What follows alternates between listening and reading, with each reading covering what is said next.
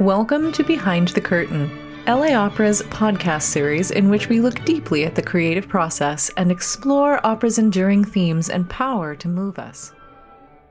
In this podcast, which continues our Exploring the Operatic Canon series, Dr. Naomi André discusses the Italian origin of opera and the concept of the operatic canon, as well as changes and influences over the years and some of her joy as she looks forward to the inclusion of wonderful new works. My name is Naomi André, and I am an opera scholar who looks at opera in both traditional places, such as the opera stage and concert halls, as well as non-traditional places or things that might be a little unexpected. So I love thinking about opera in both all the spectacle and its regal pageantry, as well as opera just being understandable for everyone. I love it, and I want to share these goodies, these wonders of opera with people. But a really fun fact is that opera was a reaction to what was immediately preceding it. So at the end of the Renaissance, in the 15th and 16th century, we had a style that was very polyphonic, many voices singing at the same time. So madrigals and motets and masses. And so you had 5 voices and they were singing the text at different points. So you sort of knew if it were a mass, there's the Kyrie eleison and Christe eleison, but the words would just all happen at the same time. So at the end of the 16th century, the late 1500s, there were a group of people who said, we are interested in these humanistic ideals of the Greeks, where they write, like Plato and Aristotle, that the words and music can be so powerful and move the soul. Now, they didn't have any exemplars or written scores of this. So this is what they're reading and their ideals for how music can move the soul. And so the very first operas had a very simple sort of baseline, a basso continuo is what it developed into. So like a stringed instrument, later that includes sort of simple chords on a keyboard, and a singer who would recite very powerful words and then sort of elaborate and ornament. But it was one person usually singing at a time. Not a surprise, too, with the power of music. One of the favorite stories to tell at the end of the 16th and into the beginning of the 17th century was the Orpheus myth. Opera originally started, it was invented outside of Florence. In fact, they're called the Florentine Camerata. And so the early history of opera, what we call through the Baroque in the 17th and into the 18th century, it's very much dominated by courts, special courts that would have composers, and there were special operas. It wasn't until 1637 where you have the first public opera house, the San Cassiano in Venice, where you could have people who weren't connected to a court, but I think you probably still needed to pay a lot of money or sort of know who to answer to or, how to get a ticket, but you could pay for a ticket. And basically what you would do is you'd rent a box and you would help support the theater. And so there were more theaters. So opera is really an Italian invention, but within the 17th century, it does go to France. But in the Baroque, you've just got all these sort of houses beginning. France had their language that they would set to music. Other countries would basically have Italian opera. Hamburg had an important opera court in the 18th century where they would get Italian musicians who would go to the German states. It's not until you get into the 19th century where you have languages outside of Italian and, well, again, France is sort of that exception that where they're doing their own opera too. But then you begin to get German opera, Russian opera, Czech opera, different nationalities. So the Baroque is really this wonderful time for opera where you have beautiful tunes. You've got Italian that is just so vowel driven, so it works really well for opera. One of the early things in the beginning of opera is what is most important, the words or the music. Prima le parole, first the words, o prima la musica, or first the music. And sort of the biggest known early composer of operas is Claudio Monteverdi. He has an Orfeo opera from 1607. And in fact, that was a big debate with Alessandro Striggio, who was the librettist who wrote the words for Orfeo. Now, as a lot of us know, having an either or situation isn't always the easiest way to get an answer. And it's not always the best way to approach a question. The more I think about opera, the more I think that language is really important for expressing a culture and different styles. One of the reasons why German opera didn't really get going until the 19th century. And you have Karl Maria von Weber in the 18 teens and 20s. But it's not until Richard Wagner he found a way, and it's a good example for why language is so important. Because if you think of Italian and how versification in Italian prosody works, is that you've got different numbers of syllables, and then where the stress is, whether it's the last syllable, the penultimate syllable, the anti-penultimate syllable of a line, and how we think of, particularly in the 19th century, with sort of the golden age of Rossini, Bellini, and Donizetti, there were these firm rules for how to write a libretto. And what was recitative, which is the part that tells the story, the narrative, sort of the conversation. And then what were the lyrical moments where you have the arias or the duets or the trios, the big tune moments. And whether you had 7 or 12 syllables for the recitative, these were understood by the composer and the librettist. And it allowed people, once you knew those conventions, you could write things quickly. One thing that doesn't get enough attention in opera studies is the role of the librettist. And I think if we're looking at opera today, and sort of there's such a vibrant current opera scene, the composer and the librettist are frequently 2 people, occasionally 1 person, but like in the past, frequently 2 people. Earlier librettists, especially writing Italian opera, there are all these versification rules and sort of conventions that people understood. We also have a couple of really celebrated composer libretto combinations. The 3 that come to mind are Wolfgang Amadeus Mozart and Lorenzo da Ponte, and they have 3 collaborations: The Marriage of Figaro from 1786, Don Giovanni from 87-88, and Così fan tutti in 1790. Those 3 operas do something so amazing. And Lorenzo da Ponte is such an interesting character. He ends up being banned from Italy and comes to the United States and is the first professor of Italian studies at Columbia University. The other 2 really important, or at least celebrated, composer-libretto relationships are at the end of the 19th century with Giuseppe Verdi and Arrigo Boito. Giulio Ricordi, who was acting both as Verdi's publisher and agent, put them together to do a revision of Simon Boccanegra, which was originally from 1857, but then there was the revision of the council chamber scene and some others where instead of having Piave, who was the original librettist for Boccanegra, who had passed away, Giulio Ricordi got Arrigo Boito, and that's from 1881. And that really went well. Working with Verdi, he wrote Mephistopheles and then an unfinished Nerone opera. But 1887 with Otello is a Boito-Verdi collaboration. And then Verdi's last opera from 1893, Falstaff. So 2 Shakespeare settings, the first based on Shakespeare's Othello, and the second one, Falstaff, is based on the Falstaff character from The Merry Wives of Windsor and the Henry IV plays.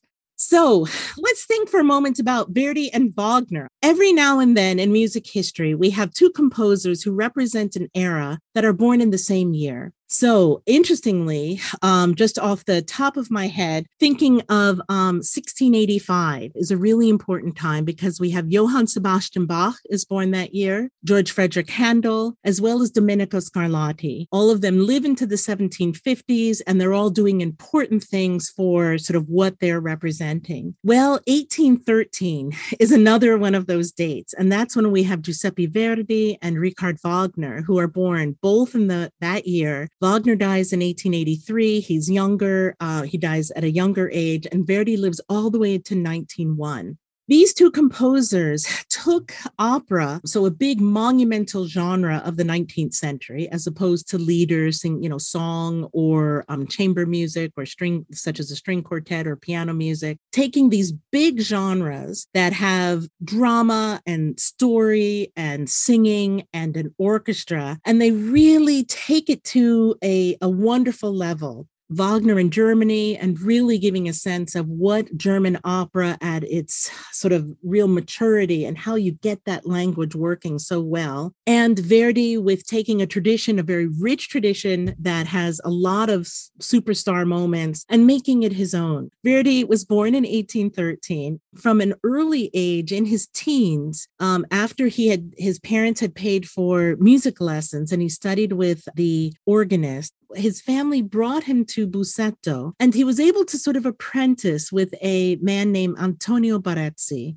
And there, Verdi worked with an orchestra because Barezzi was sort of a patron and he had a Philharmonic Society. And Verdi sort of learned how to orchestrate and conduct and sort of get his real training. He marries Antonio Barezzi's daughter, Margherita, and he goes to Milan and he's ready to sort of burst into the scene. Milan has one of the oldest opera houses, La Scala, and he's ready to go, but it's hard going for Verdi. He gets a commission for sort of 3 operas from the impresario, the producer at La Scala, sort of who pulls it all together. And this is in the late 1830s. His first opera, Oberto, Il Conte di Son Bonifacio, Oberto, the Count of Son Bonifacio. His second opera was actually a comic opera, Un giorno del regno, King for a Day. And what is comic opera in Italy in the late 1830s? It's not really happening so much. Comic opera, we have Rossini in the teens and early 20s. Donizetti is writing comic opera in Paris in the 30s and 40s. But Italy, from about 1830 on, operas are sort of moving into the serious, heavy, and what become tragic operas where people die. But so here we're moving into the heavy tragic operas, and Verdi's supposed to write a comic opera, his second opera. To make matters even worse, his wife, Margherita, and their 2 children, Virginia and Isilio, all die. Not all together, but the 3 of them all die. Verdi's trying to write a comic opera, and it didn't go over too well. Bartolomeo Morelli, who was the impresario, he says, no, I need another opera from you. So long story about how Nabucco was rejected by other composers. And Morelli is like, well, I have this libretto. Why don't we give this to the young Verdi? You know, I need another opera from him. And Verdi sets to write it. And this becomes a huge hit. And it's a hit for a couple of reasons. One, Verdi finds his voice, and it's still performed in opera companies today. That you don't get to see Oberto or Un Giorno, but Nabucco does get performed. And even though it's early Verdi said later on he would never set a story like that later in his career because it's biblical. And, you know, biblical stories aren't usually on the opera stage. They're in oratorios or something like that. But Verdi sort of finds his voice with this opera. Another very helpful thing for this opera is that the leading soprano, the prima donna, was Giuseppina Straponi, who was very well known in Primo Ottocento opera. So this is opera of the early 19th century. Donizetti, Mercadante, Percini, Bellini. So the well-known Bellini and Donizetti, as well as some of those other lesser knowns. And she was a pretty big star. She saw the opera. She was scheduled to sing Abigaila, the lead, and she convinced Morelli to put it in a more prestigious part of the calendar, of the schedule. And this was a huge hit. Now, it's an interesting thing because Giuseppina, sadly, was sort of on the down part of her career. So as their stars were rising, Verdi's star rose with this, and her star was sort of coming down. However, they end up being a huge love story in the 19th century. And so here was Verdi, one of the most eligible bachelors, but his first wife, Margherita, had died. He was trying to figure out how to write opera. Here's Giuseppina, who's very experienced, gives a beautiful performance of Abigaila, and also was very savvy with reading libretti. She read Spanish and Verdi didn't. So for Il Trovatore by Antonio Garcia Gutierrez, she was the one we think who probably said, hey, this is a good play. Why don't you think about turning it into an opera? As well as Gutierrez's Simon Boccanegra. That was also one that Giuseppina probably brought into his attention. She also was great at giving him advice because all of a sudden he's a superstar and she knows how to have a career in the theater. So it takes them a while to get married because Verdi's career in the 40s, Nabucco is 41, and Giuseppina moves to Paris and she has a salon and teaching a studio there. Verdi would escape to Paris to see what was happening in Paris because it's such an important cultural city. When he moves into a house, buys some property in Busseto, where the Barezzi family had been. And he buys a piece of property and he calls this estate Santa Agata. And this is in 1849. It was when stuff started getting built and they were able to move in. They finally do get married in 1859. It takes them 10 years, but they are the love story. And she dies first, I think in 1896 or 7, and he lives to 1901. So it's a great story. They don't have children together, but his niece, Filomena, is a young child that they sort of raised together and is one of the Verdi heirs. The early period really kicks off with his third opera, Nabucco, from 1841. And then he writes a whole bunch of operas in the 1840s. There's I Lombardi alla prima crociata, the Lombards of the First Crusade. There's Ernani, which was his first opera for Venice. There's I Due Foscari, which was for Florence, the Teatro della Pergola. There's Giovanna d'Arco, a Schiller play based on Joan of Arc. Attila, Macbeth, which was one of the other big operas from this time period. So in the early period, it's Nabucco, Ernani, and Macbeth. Macbeth is from 47. And those are sort of the operas that get performed the most now. You'll see some of the others, but not as much. After Macbeth, you've got I Masnadieri. Masnadieri was his first opera performed in London, and Jenny Lind sang the leading role. Il Corsaro, Jerusalem, which was a remake of I Lombardi for Paris, the Paris Opera. So Verdi at this point still hasn't had an original opera for Paris. And then you have La Battaglia di Legnano and Louisa Miller. Louisa Miller is from 49. That's the Schiller source based on Kabbalah und Liebe. And that one is still in the repertory. That sort of ends the early period. So there are a lot of them in up through the 40s. He calls this time the years in the galleys. He moves to Sant'Agata. He's done really well. And then you get the operas, sort of this middle trilogy of operas. There's Stifilio, which is kind of right after Louisa Miller from 1850. But then the three transitional operas, which are some of the most beloved operas of Verdi today, are Rigoletto, Il Trovatore, and La Traviata. And those were all written between 1851 and 53. And as you might recognize them because those are favorites and they're performed all the time. This is the time, the early operas are very indebted to the Primo Ottocento conventions. So they come out of Bellini and Donizetti in terms of the language we hear today.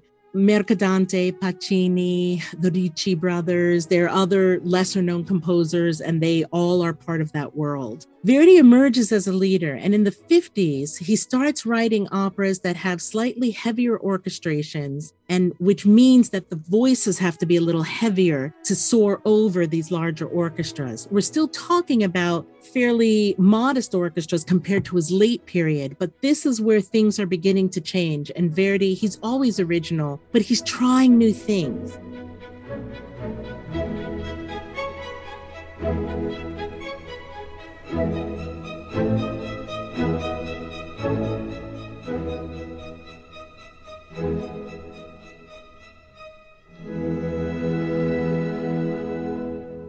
So let's spend a moment talking about the canon and the operatic canon. And one thing I want to say is that the canon is not set in stone and it's not absolute. What the canon represents is what we as opera companies, as opera lovers, for what we pay for and what we go to, what we determine should be performed. The canon is something I feel should always be changing and examined. And it's sad that we don't have opera every single day. And so we could have so many operas. So the sad thing is that a canon does refer to certain operas and can't be more expansive to include everything that's always in there. So Verdi, Mozart, Wagner, Richard Strauss, these are composers. Handel now. See, Handel wasn't part of the canon in the 20th century for a long time. But wonderfully, as people understand more about the performance practice issues there, as you have a basso continuo, as you have these interesting voices that are now sung by countertenors, Handel is now back into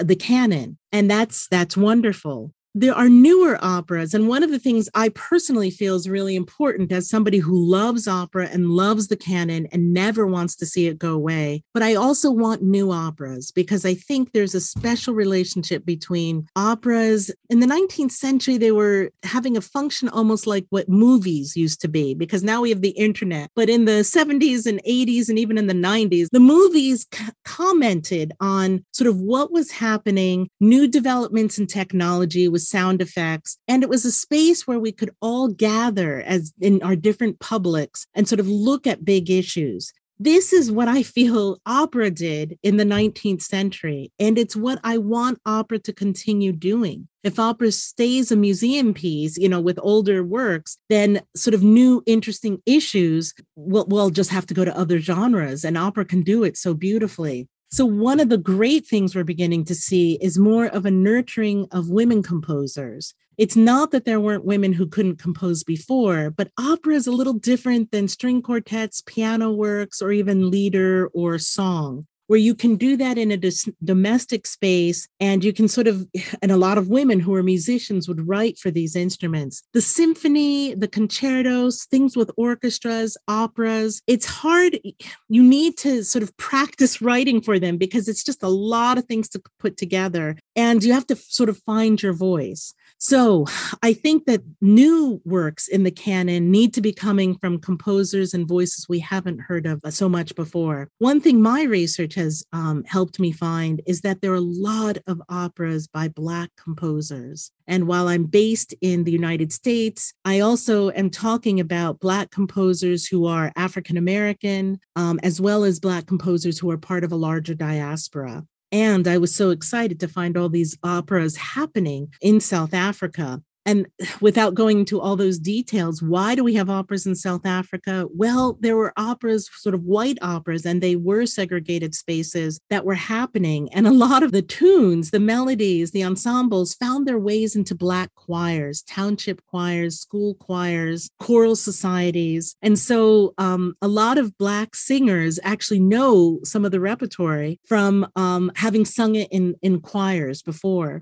And there's just an incredible singing tradition there. So I would say that it's been very exciting to see operas. I always knew in my traditional music education coming in the 80s and 90s that there's Scott Joplin's Treemonisha, William Grant Still from the middle of the 20th century. And what was just beginning was Anthony Davis with X, Life and Times of Malcolm X from 1986. So taking those few things, I thought, okay, some Black folks were writing operas. What stories are they writing? Who are they putting on stage and featuring? And I found out that there were a lot of Black composers writing, and there were Black singers who were singing mainstream operas, repertory, canonic, white story operas, and that these operas that were being written, Harry Lawrence Freeman, there's this wonderful archive that just popped up at Columbia University in 2008. And Voodoo is one of his operas that I got to see a reconstructed concert performance. And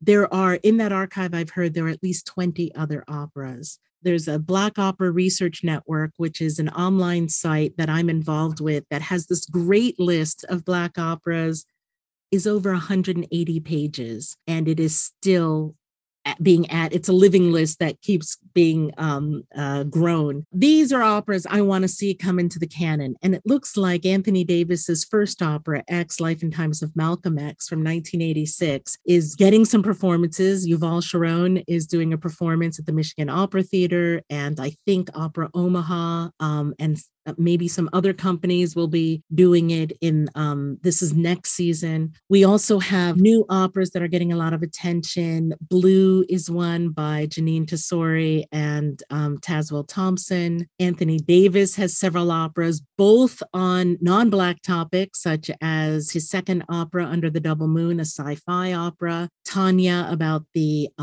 Patty Hearst kidnapping. But he has Amistad from 1997 that premiered at the Chicago Lyric, and really wonderfully, the Central Park Five that premiered in June of 2019 at Long Beach Opera, which I got to see, and which we're so happy won the Pulitzer Prize just last April. So in terms of operas, I want people to think of it as this incredible tradition that has wonderful goodies that are both traditional and canonic and well known, as well as operas that have been written, but we're still discovering them. And we have operas that I'm so happy, it's a hot genre. People are writing it. So we're getting new operas and new voices. You've been listening to LA Opera's Behind the Curtain. If you've enjoyed listening to this podcast, you'll want to make sure you don't miss an episode. Please subscribe and leave a rating or review on Apple iTunes, Google Play, or wherever you listen. Remember to share with your friends on your favorite social media, and we'll see you at the opera.